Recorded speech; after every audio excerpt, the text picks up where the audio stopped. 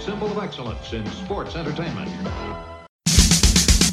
The upcoming presentation is a two-man power trip of wrestling podcast production.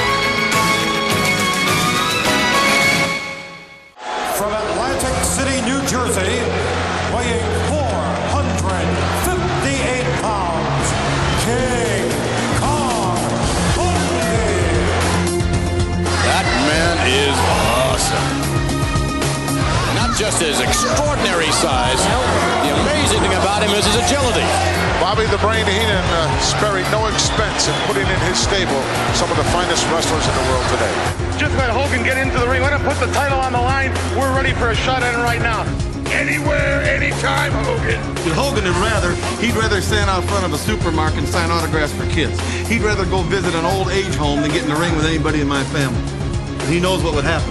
The gold would belong to me. Hulk Hogan in his title defense against the Magnificent Muraco. Off the rope, here it comes. Down with the leg. Oh, wait a minute. Coming in now, look at this. Look at that. The Hulkster has Bobby the Brain up in the air.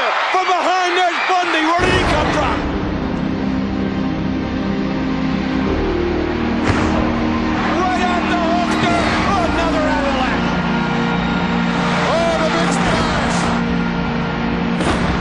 Seen a Hulk from this state before. He looks unconscious. I bet his ribs are crushed. I mean, there's no telling what's wrong with him. You know he has to have internal injuries as a result of that kind of damage.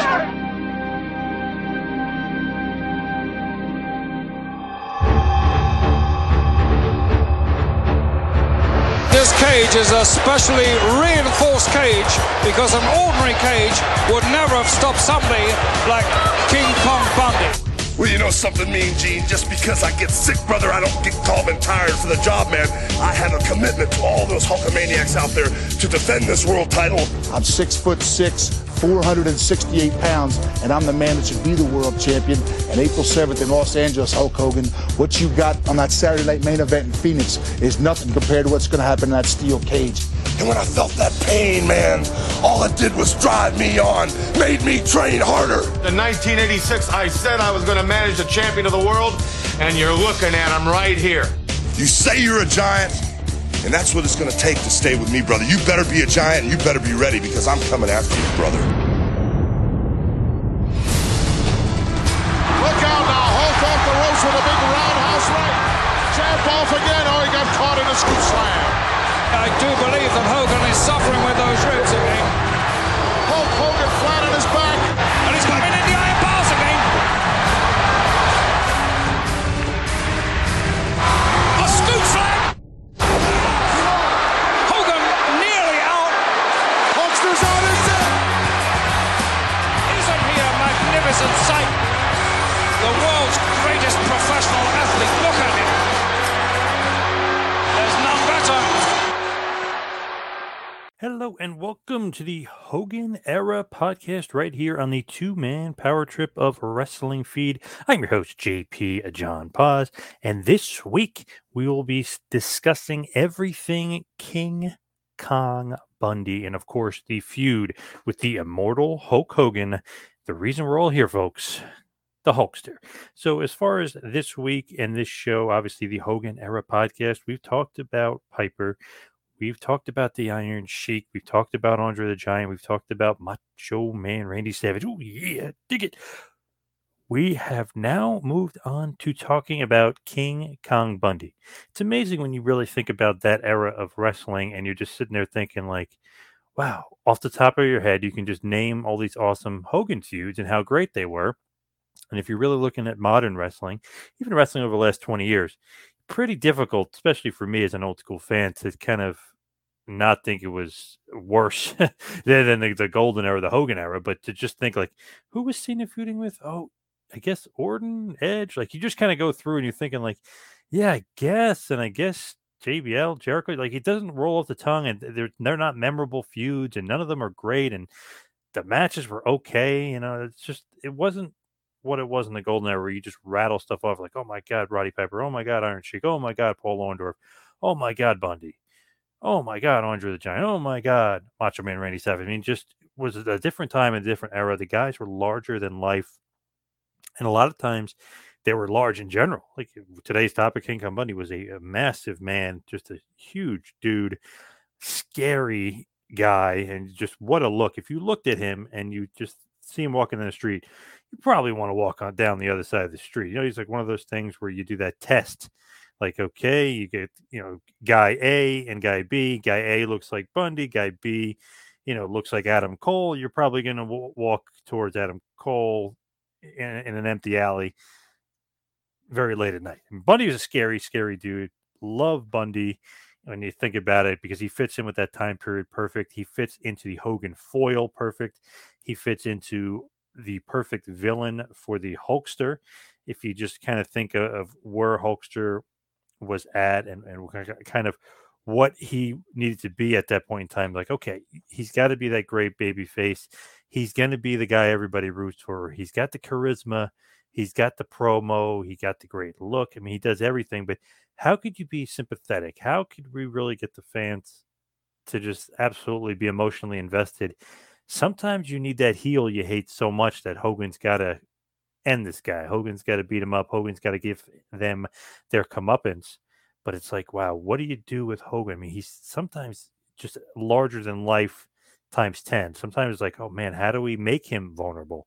How do we make it so that he has injuries or that so that people are worried and thinking like, wow, can Hulk do it? You bring in a guy like Bundy and Bundy injures Hogan and you totally believe it. You just think like, oh my God, Hulkster, I don't know if he can come back from this. Like he definitely has broken ribs. Bundy definitely hurt him. So to me, I just love you could say it's simple storytelling or it's easy storytelling, but it's one of those things where it's so believable and it's so in your head. You're like, man, if that guy ever gave me the avalanche or that guy ever squashed me or that guy ever, gave me a big splash, man, my ribs would be broken. And it's pretty simple to think like, wow, Hulk must be in agony. That guy is huge. That guy's a monster. That guy's literally bigger than King Kong. So to me, perfect time for Hogan. And we always talk about how the monsters were great. Hogan versus monsters drew money. Anytime Hogan versus a big man, it's going to draw. But Hogan versus anybody really is going to be a big draw. And obviously that's why we're doing the show. And that's why I constantly say he's the god of wrestling, the Babe Ruth of wrestling, the reason we're all here today. But obviously wrestling did exist before him and after him, but still he's the reason why WWF became so successful and Vince McMahon became so successful. Without the Hulkster, we're probably not talking about that era as fondly, even though all the other guys are awesome. As I've said every episode of the show, everybody falls into place with Hulk on top. So with Bundy, guy is 6'4", 450 pounds, just looks the part, is the part, has the charisma, just is one of those guys that you just think about in the annals of wrestling. He's like, this guy is unforgettable. If you remember his LJN, it was huge, and it probably legit weighed like 15 pounds. And I used to beat up my brother with it. I mean, you could probably knock somebody out with this damn thing. I mean, you could probably go in, you want to rob a bank and knock out the security guard without alerting anybody. Just take the King Kong Bundy LJN figure, bop him upside the head. The guy's probably going to be knocked out for a few days. I mean, that thing was heavy, but it just looked like Bundy was Bundy, and he made a ton of money off that LJN. So to me, I just absolutely love thinking about the time period and thinking of like when men were men, when pro wrestlers were pro wrestlers. They're not small. They're not trying to do flips. They're not trying to be crazy athletes. They are trying to be a character. They are being larger than life. They are physically going to have a presence. When you go to a live show and you see Bundy, you're like, wow, that guy is massive. Like, oh man, somebody's going to get hurt in that ring tonight if he lands the avalanche, or if he hits a certain move, or if he uses those big boots. I mean, you just think about Bundy and like nothing but impressed with the look, and fit in perfectly with the Hogan monster mold. Like I said, you have Andre, obviously, who he would feud with after this, but you get Andre in that mold. You got Big John Studd. You had Kamala, Killer Khan, One Man Gang, Big Boss Man, eventually Zeus. All these big monsters that he drew money with. And Hogan, obviously, the whole preface of wrestling is to draw money and sell tickets and bring in an income. But Hogan definitely felt a certain comfort zone and a comfort level with Bundy. Talked to Bundy a lot, was very good friends with him, especially towards the end. Actually, the last year of his life, I was his manager, would do bookings with him, take him to WrestleCade, take him to Icons in Philly, take him to Legend of the Ring, New Jersey. I mean, I drove him all around from basically Philly, New Jersey, New York. We went down to North Carolina a few times. I mean, we were all over the place doing stuff and doing bookings, and man, that was a fun time for me, and I feel like it was a fun time for him as well. We get to reconnect with the fans. It's one of those things he always would bring up. It's like, do people remember me? And then you go to the show. Maybe it could be a little bit of maybe ego or maybe a little self-confidence. Like, I don't know if everybody, but man, that was 1986 when I main evented against Hogan. Like, anybody remember? I said, they remember it more than the guy they saw last week on TV. They don't even remember who he wrestled. They remember everything about you. The nostalgia was real. And we get to the show and he'd be like, wow, he's like, you're right. Everybody has such a crazy memory for that time period and such love for that time period. It's one of those things where it's just etched in your memory as a fan forever. If you were a fan in the Hogan era, you just loved those guys and grew up on those guys and became attached to those guys in a certain way. So he was kind of saying, the Hogan stuff is the high point for him. And that is where he made a ton of money and obviously a big chunk of money. And he had that computer deal. I won't get into that too much, but he had the computer deal where he was doing some advertising and some sponsorship with his computer company and made some money off of that. But because he's King Kong Bundy, because he's WWF, and because of the feud with Hogan, he understood that. And he said he loved Hulk. Hulk made him a ton of money. Hulk was kind of the reason why he was brought to New Japan Pro Wrestling. And obviously they had some matches over there back in 1985. And even before that, he was brought in. Hulk saw him, liked him, thought I could make money with this guy, which is great. If you're a guy out there and Hogan says, I think I can make money with this guy. I like this guy. He's safe to work with in the ring. I mean, there's nothing negative to say about that at all. You have to absolutely love that. That's one of those things where that's your bread and butter. I mean, that's going to make you a ton of money and that's going to help your family. And you're going to become basically, I wouldn't say invaluable, but you become very, very valuable to a point where you can make money. Even let's say you have falling out with Vince or Vince is mad about you doing a deal with the computer company. You could do stuff outside of wrestling and get sponsorships and do all this other stuff and get unmarried with children because you're King Kong Bundy and because you're in the WWF and because you had that feud with Hulk Hogan and everybody knows you. And really, if you're a main event of WrestleMania ever, any main event, especially during the Hogan era, people are going to remember that and you will go down in infamy and in history and you will go down as being one of the all-time greats. The fact that he's not in the Hall of Fame did bother him a little bit. And the fact that he's not in the Hall of Fame is an absolute catastrophe and an embarrassment and so stupid. I mean, come on. This guy main evented WrestleMania 2. One of the biggest shows of all time. He's in a steel cage with Hulk Hogan. Just that alone should get you into the WWE Hall of Fame. It's just insane that he wasn't. And I know it's all up to Vince and who cares about the Hall of Fame. And he didn't really, really bother him where it's like bother him every day. It's just like, man, I should be in there. If this guy's in there, I should be in there. Or, if I main evented WrestleMania 2 with Hogan, I feel like I should be in there. If I main evented Saturday's main event a few times and we did over 20 million viewers each time, I should be in. So, I mean, it makes perfect sense. I mean, it's just ridiculous that he's not in. It makes perfect sense to just, hey, this guy who should be in the Hall of Fame. Probably should have went back in the late 90s or even early 2000s or 04, 05 he should have been in. So, I mean, it is what it is and whatever. And I know a lot of people don't take it too seriously, but it's one of those things that I wouldn't say bother him, but just irked him. That like, man, I should be in the Hall of Fame. It's kind of weird that I'm not.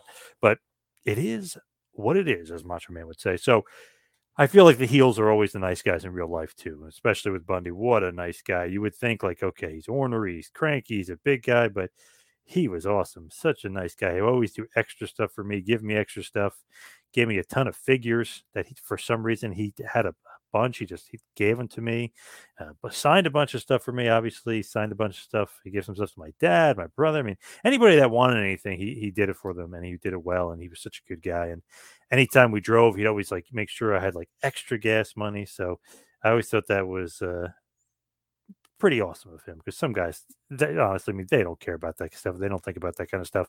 He thought about everything, and he was so nice. And I remember there was this homeless guy outside of a convention, a wrestling show, and all the other guys kind of ignore him. And he made sure he took care of him. He got him a sandwich. He gave him some money.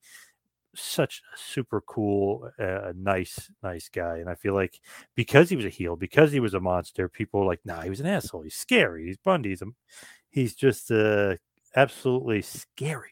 But he really was. In real life, he was not. And what a friendly guy. What a nice guy. And just had an awesome relationship with him. Miss him every day. I mean, he's just crazy to see him go. And very sad, because he used to talk to him all the time, weekly conversations. Super funny guy, super sarcastic guy. Great guy. But back to the episode at hand here. So if you go back to September 1985, Jimmy Hart ends up trading King Kong Bundy, because if you remember when he originally comes in, thanks to Hulk Hogan, by the way, Hogan's word, as King Kong Bundy told me, got him in there. He said, bring this guy WWF to Vince McMahon. Vince McMahon loved his look, loved everything about him, and said, yes, this guy has money. He fits in perfectly with sports entertainment, everything we're trying to do here. Guy made money in world class. Guy made money in Japan. Let's work with him here. I know he could be successful. And then Hogan obviously looked at him as a next opponent. Not necessarily like after Piper or anything was set in stone, but he looked at him as an opponent that he could make money with. He looked at Bundy like a guy. If you put him on a poster, and if you remember that awesome WrestleMania 2 poster, those two squaring off, then there's another awesome poster where they're both climbing the Empire State Building. There's just an awesome look to it and cool. And if you put that on a poster, that is money. That sells, that generates interest, that gets people like, wow, that's freaking cool. Or wow, I got to see that matchup. And you just put those two next to each other.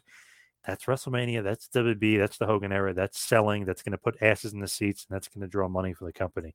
So it's just a unbelievable thing when you think about the posters. And I know Kevin Sullivan always says it. I love the posters. Got to look at the posters. How's it going to look on the poster? Those guys face to face in the poster is awesome. Epic stuff.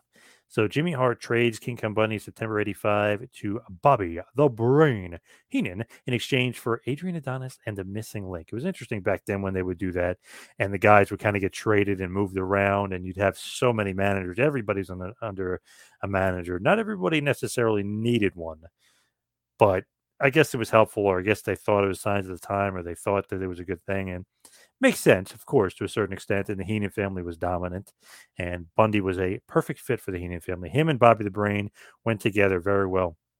It's like Bundy can cut a promo, and was a good promo. And whether he was yelling and screaming or he was calm and cool and collected, he just kind of had an aura and a presence to him that sometimes he didn't even need to cut a promo. And it was better for Heenan to cut it because it just came off great. And Heenan, obviously one of the best promos and one of the best managers, if not the greatest manager of all time. So he fit in perfectly with the Heenan family. And then you remember he feuded extensively with Andre the Giant. The feud really kind of started during an angle where Bundy interfered in one of Andre's matches. Obviously, he would really do some devastating work on Andre, several splashes. He gave him a quote-unquote broken sternum, obviously all in kayfabe, but that kind of put Bundy on the map. Anytime you feud with Andre, it's going to put you on the map. Anytime you injure Andre, it's really going to put you on the map and really going to put you really, really high up on the card. I mean, that means main eventer right away, injure Andre the Giant. So they feuded for several months, of course. They had some tag matches in Saturday Night's Main Event 2 and 3 in late 1985. You had Bundy and Big John Studd at one point. Andre the Giant with Tony Atlas. Then you had Stud and Bundy against Andre and Hogan. Of course, the big match at Madison Square Garden was the Colossal Jostle with Andre the Giant and King Kong Bundy. Even though Andre kind of dominated the match, it ended with Big John Studd coming out and aiding Bundy and attacking the Giant. It caused a disqualification, which back then happened a lot more often. I know it's not really as prevalent today. They don't really use that as much today as a device or as something to move the storyline forward, but they did that a lot back then. They wanted to protect the guys really at all costs, and I think they did a good job of protecting them. So Bundy doesn't lose. Really, I mean, he loses by DQ thanks to Big John Studd, but he doesn't lose anything. He's not getting pinned, even though it looked like Andre could win the match. So let's fast forward just a little bit here because of that Colossal Jostle, obviously makes the main event, obviously pushes him forward. Hogan's going to need an opponent after he kind of gets rid of Piper when Piper won't do business, brother. So you think possibly Hogan Piper would go and have a 2-year storyline arc and have Hogan and Piper be the main event of WrestleMania 2. And really have a cage match and really settle it there and have Hogan go over on Piper. But it was not to be. So you get Hogan Bundy and you get Mr. T Piper. So Piper does get a very high level mainstream feud on the card. He's just not getting Hogan in the main event as they're working on Bundy. So how do you get Bundy to the main event? Yes, you feud with Andre. Yes, you don't lose to Andre. And you get elevated. So Bundy starts targeting Hogan and he says he wants the WWF World Heavyweight Championship in 1985. At Saturday night's main event 5, Hogan was a dominating, magnificent Don Morocco when Bundy and, of course, Bobby the Brain Heenan come in and they ambush Hogan. With a little bit of Morocco's help, Bundy repeatedly gives Hogan avalanches, big splashes, and that causes Hogan to severely bruise his ribs and really break his ribs and injure himself. And like they said, I mean, this is okay if he's not really injured here, but you think, especially as a young fan and as a kid, you're watching this and you're thinking like, man, Bundy took out Hogan. Like, wow, this guy is scary. This guy's a monster. Andre the Giant technically couldn't beat him, and he's a giant. How is Hogan going to fare with this 450-pound beast who just injured him and gave him all those splashes and all those avalanches? And he's got the injured ribs. Like, how the hell is Hogan going to contend with this guy and beat with this guy? Hogan demanded that he face Bundy, but really, if you think about it, it turned around where Bundy was demanding a match and claimed Hogan was scared of him. So, of course, as a fan, you're like, come on, Hogan. Hogan wants his revenge. Hogan wants him. But heel-wise, you got to, keep the storyline in tow. That you're this beast, you're this monster, nobody's scared of you, and that you're going to destroy everyone. So Bundy really demands a match and claims Hogan's scared of him and basically sets up the feud. I absolutely love it. And as you're kind of building to it, Hogan demanded revenge after Bundy demands the match. So, of course, I mean, this is simple storytelling, simple storyline. Heel injures babyface out for a little bit, injured, got the ribs. Heel talks shit. Heel talks it up. They want the babyface. They claim the babyface is afraid.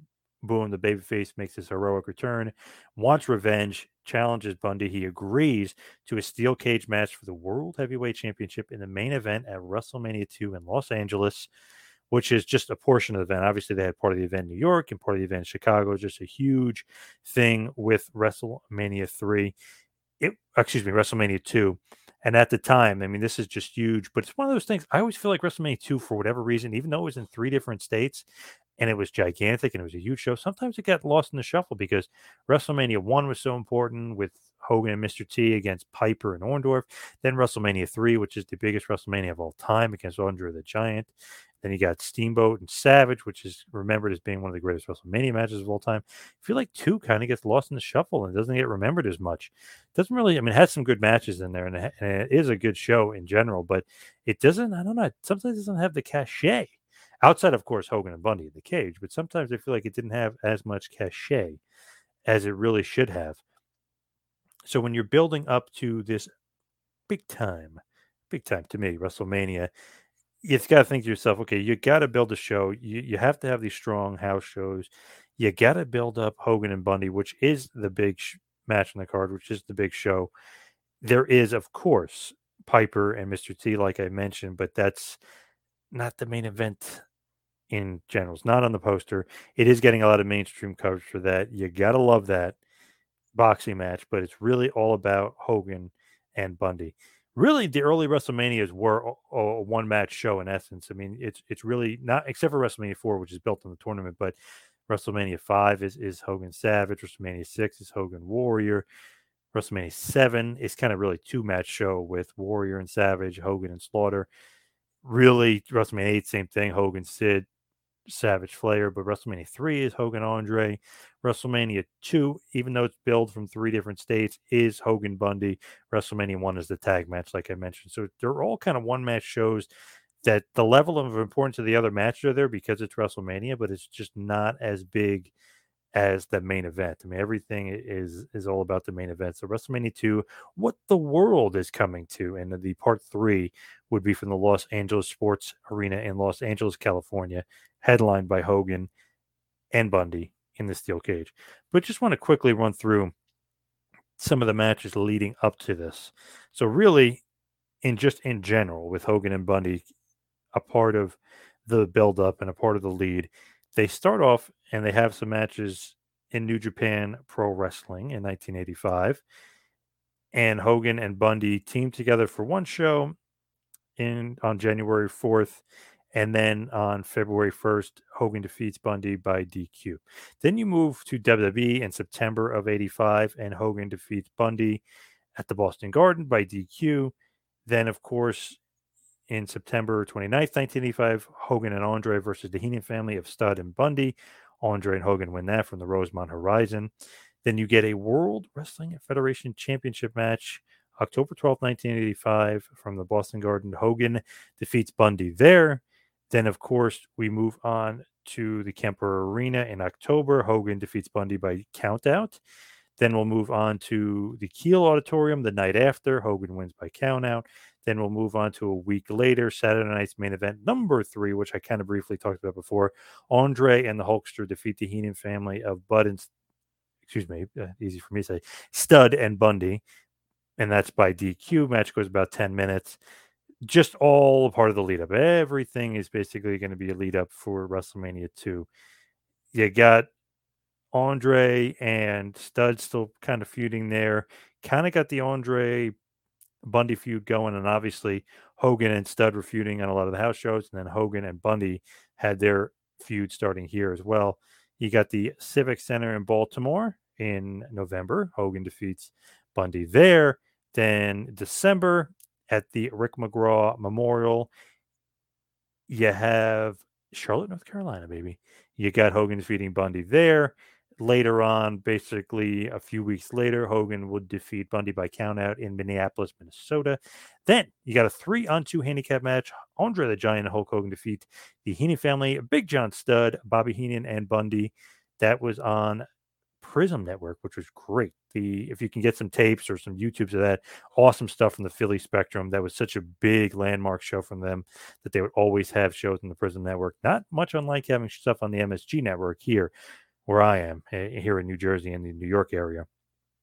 Then we move on. Of course, that was January of 1986. We move on later on, and Hogan and Hillbilly Jim are fighting Studd and Bundy.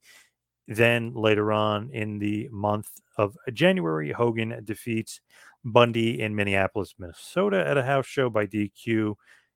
Then we move on to Omaha, where Hillbilly and Hogan defeat Studd and Bundy. Then in Portland, Hogan defeats Bundy yet again in February as we're leading up. So these house shows are making a ton of money. These house shows are drawing a lot, and it's really Hulk is headlining all of them. And whether Bundy is in a tag match with Studd and they're fighting Andre or they're fighting Hogan and Hillbilly, they're drawing the money, they're drawing the houses, they're working all over the place. Yet again, we get another Prism Network Philadelphia Spectrum match with Hogan and Bundy, February 8th, 1986. Hogan wins by DQ. Then a pretty awesome match that happens in Minneapolis. Hogan and Steamboat, with a very rare team, defeat Bobby Heenan and Bundy in a tag match, February 22nd. 23rd, Hogan defeats Bundy at a house show in Denver. Then we get what the world is coming to, WrestleMania 2, Hulk Hogan in a steel cage match, Robert Conrad as the referee. Hogan will defeat Bundy in about 11 minutes. This is just awesome when you think about it, because you've got main events that were set up with Hogan and Bundy, WrestleMania 2, Saturday Night's Main Event 5, like I mentioned, the two battling over the title. They had occasionally wrestled before, but this is really the first national televised encounter. Like I mentioned, it was November 2nd, 1985, Saturday Night's Main Event 3, where Hogan and Andre teamed against Stud and Bundy. But this is really the first time on a national level, not the Prism Network, not the house shows, like on a national global scale, that these two are going to touch, that these two are going to fight. And you notice Hogan has a very serious rib injury. He's got the tape on the ribs. Bundy is being very cocky about it. Heenan is just gloating the fact that, okay, this is going to be slim pickings. I already beat you up before when you were healthy. Yeah, you could say you were distracted, but we were toe-to-toe, and I destroyed you. What are you going to do now? So finally, the main event of WrestleMania 2 is here. The two square off. Hogan's got the taped ribs. I just love that. I know it's an obvious thing, or like one of those injury tropes, like, oh, the guy is going to have the taped ribs and he's going to be selling it the whole time, but it just adds to the match to me. I think it made it a level of vulnerability for the Hulkster that wasn't maybe there before, and he's facing a guy that's just an absolute beast.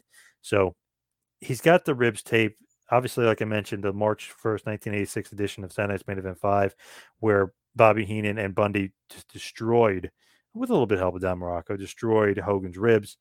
Hogan is going to just really, really kind of go all out in this match. I love it. There's a little bit of blood involved. Hogan rams Bundy's head into the steel cage. Of course, the legendary blue steel cage. I'm not really sure why that was a thing or why they love that cage so much. The only thing I could think of is production-wise, it's easier to see through than when you use the regular steel cage, and you kind of hard to see through. But to me, the regular steel cage is awesome. I just love the blue steel cage because it has to do with old school WWF, and I don't know. I don't, and it's easier for them to step and crawl and walk on, but I don't know. I'm just not a huge fan of that. I like the old school steel cage look, and I don't like having to crawl out of the ring or open the door or jump over the cage or walk over the cage to escape. I feel like a cage match needs to be settled in the cage, and the guys should pin one another or submit the other one. That was one thing I just didn't like about WWF cage matches, and that was really just WWF that did that. I know it's one of those things that kind of saves the guy, and it kind of makes the guy still look strong, that he didn't really beat him. He just walked out. But to me, I don't know. I'm not ever a huge fan of those matches. I'm just not a huge proponent of it, even though it's old school WWF, even though it's the Hogan era, and I love it, and I love the way it looks. But to me, I like the old school, real looking steel cage fence like structure. So Hogan's going to ram Bundy's head into the cage. They're going to have a pretty damn good match. Hogan tries for his scoop slam in the match, but Bundy is not going to let that happen. Bundy hits the big avalanche and the big splash on Hogan. You think it's over. As a little Hulkamaniac, I was a little nervous, a little scared, a little frightened. Hogan ends up hulking up, hitting the power slam, followed by the leg drop. He climbs the steel cage. Bundy catches his legs. Bundy ends up getting kicked by the Hulkster, and Hulkster ends up climbing over the top of the steel cage and down to the floor to win the match and retain the WWF World Heavyweight Championship. After the match, Hogan catches Bobby the Brain Heenan inside the cage as Bundy was reeling from that match. Hogan then rams Heenan's head into the steel cage before atomic dropping him right to the outside, and everybody goes home happy, and Hogan ends up winning. Just wish Hogan would have pinned him here. It actually keeps Bundy strong because the feud does end up continuing, which is cool in an aspect, but I like straight finishes. He beat the guy. I know technically Hogan gets the win, but he didn't really beat him, didn't pin him, didn't make him submit. Technically keeping him strong, but to me, I don't know, it's steel cage match, like I mentioned, you need that pinfall. So leading into it, Hogan's selling. Bundy injuring Hogan really sets the stage for it and really was the draw of the show. You thought Hogan may lose. How is he going to beat Bundy? He ends up winning. Thank God, as a Hulkamaniac, as a young fan. Thank God he ends up winning. But it's really not over there. If you think about it, I mean, that's not going to be the end of the feud. They're going to have many more matches, whether it's a house show in Richfield, Ohio. Hogan and Junkyard Dog defeat Haas Funk, which is Dory Funk, and King Kong Bundy. That's all in the same month of April. Obviously, WrestleMania is April 7th, and that show with JYD is the 20th. Then on the 22nd, Hillbilly Jim and Hogan defeat Stud and Bundy. Then we go to Primetime Wrestling dark match. Hogan and JYD again get the victory. We'll go to the Spectrum again, not on Prism TV, just a house show. Hogan and Orndorff defeat Bundy and Morocco in May. Then in May again, Hogan and Junkyard Dog defeat Stud and Bundy. As we kind of keep going through May, Pittsburgh has Hogan defeat Bundy by DQ on a house show. We'll get a Oakland Coliseum house show in June, and we'll have a 3-on-2 handicap match. Hogan and Orndorff defeat Bundy, Fuji, and Morocco. Obviously, then we'll go to Fresno. Hogan will defeat Bundy. Hogan and Orndorff defeat Stud Bundy by DQ. In Poughkeepsie, we get another Hogan Bundy match on Prism TV on the Prism Network and from the Philadelphia Spectrum. Man, they just love that match over there. And it sold each time and it sold out the building. We'll get Portland again. We'll get Calgary Stampede at the Saddle Dome. We'll get Hogan defeating Bundy by DQ. Then as we move along to July, we get another Hogan Bundy match. Then August, we get a Hogan defeating Bundy and Heenan handicap match. Then we'll have the Machines in a part of a Superstars of Wrestling 6 taping, and this will be the dark match in Baltimore. Big Machine, Hulk Machine, and Super Machine defeat the Heenan family, Stud, Heenan, and Bundy. Then we go to MSG, Madison Square Garden. Stud, Heenan, and Bundy get defeated by the Machine. So the Baltimore match was really just kind of a warm-up for the September 22nd, 1986 MSG show where the Machines go over. Hulk and the Crusher out there in Milwaukee defeat Stud and Bundy in October. Then we move all the way over to March of 87. Hogan defeats Bundy Wrestling Challenge in Columbus, Ohio. Then this is a really interesting match in Baltimore in August of 87. Bruno and Hulk defeat Bundy in the one-man gang. Hulk ends up defeating Bundy in Erie, PA in October. November, we get a big house show. The Mega Powers, Hogan and Savage, with Jim Duggan, defeat the Heenan family, Race, Bundy, and Rude. That is, of course, from Vancouver. Then we get a big Saturday night main event. Here's the big rematch. Saturday night's main event 13. King Kong Bundy ends up defeating the Hulkster in the lead up to the big Survivor Series match in 87, which is the first ever Survivor Series. Leading up to it on 11/11/87 in Seattle, Bundy defeats Hogan by count on about 14 minutes. Really kind of interesting there, really kind of cool that Bundy is still thought of. I mean, it's almost, basically a year later, and Bundy's still getting pushed up the card, still main eventing, still being a draw, still being a part of Saturday night's main event, and obviously still going to be a part of Survivor Series because he's in the main event, a part of the Andre team, which keeps selling and selling and selling, like we mentioned on the Andre episode. Go back to that. I mean, that's a big episode, and a lot of key moments and key markers happen because Hogan and Andre keep creating stuff. So why Hogan is still technically feuding with Bundy, he's still got the big Andre feud going on as well, because obviously we're past WrestleMania 3 at this point. We're kind of still going on. And why Hogan versus Andre isn't going to main event all the house shows, you still need to sell tickets and you still need to draw events. So what can do that? And like I mentioned, for all this show, through this whole show and all these matches, Hogan and Bundy are main eventing all these house shows, whether it's one-on-one or in tag matches. So they're the draw and they're the sell. So Bundy from 85 to 87 is headlining with Hogan, essentially, whether it's on house shows or, like I mentioned, WrestleMania 2 or Saturday night's main event. So let's go to Survivor Series, the elimination match. Butch Reed, Andre the Giant, King Kong Bundy, Rick Rude.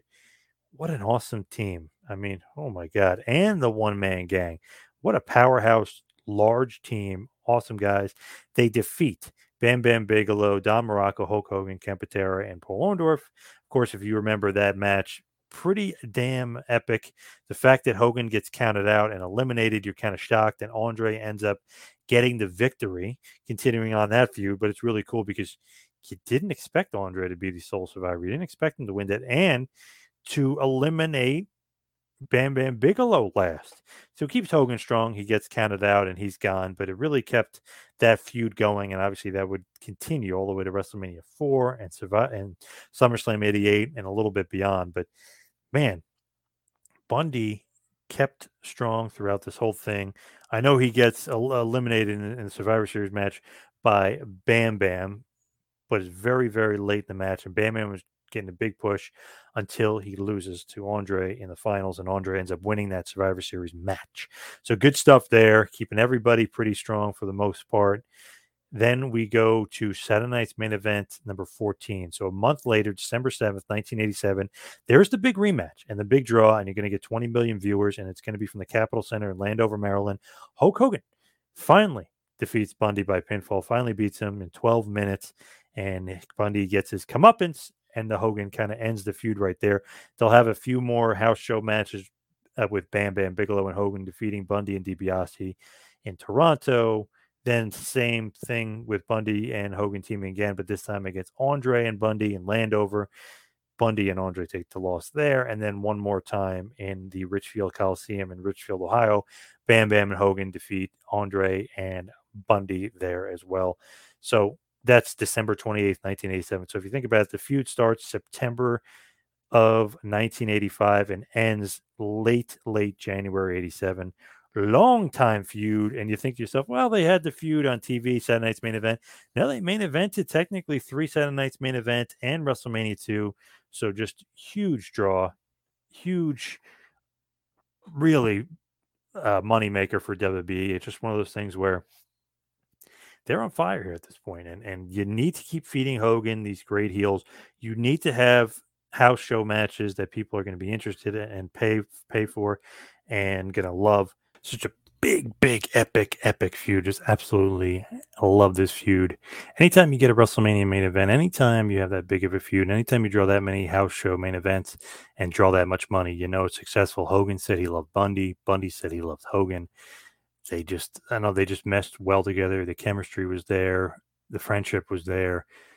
Bundy, even right before he had passed, we had been talking about how he loved working with Hogan, how Hogan made him so much money, and that he's very grateful and thankful to the Hulkster that he was able to want to feud with him. It's one of those things where if you didn't want to feud with Hogan, if you didn't feud with Hogan, you might be bitter about it because you didn't make as much money as the other guy. So to me, epic feud, epic stuff. Anytime you main event at WrestleMania, it's going to be remembered forever. It's going to be huge, but especially during the Hogan era, and especially against Hulk Hogan, and especially in a steel cage.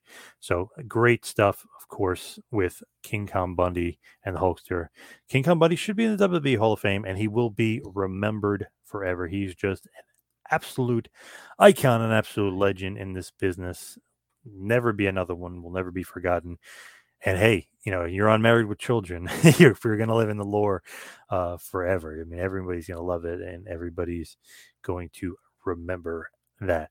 So as far as this week, let's head on over to the plugs. You can follow me on Twitter and Instagram at 2Man Power Trip. Check out the website, tmptempire.com, and of course, patreon.com/tmptempire. Thank you, everybody, for tuning in this week. We'll see you right back here next week for a little Hogan Era podcast. See you next week, folks. This has been a John Paz Power Trip production in conjunction with the 2Man Power Trip of Wrestling. You could follow us on Instagram and Twitter at 2Man Power Trip. You could check us out on Facebook. You could subscribe on YouTube. You can go to patreon.com/TMPTempire to become a patron, and also check out the website tmptempire.com and buy a shirt at prowrestlingtees.com. 2Man Power Trip, where the power lies, brother.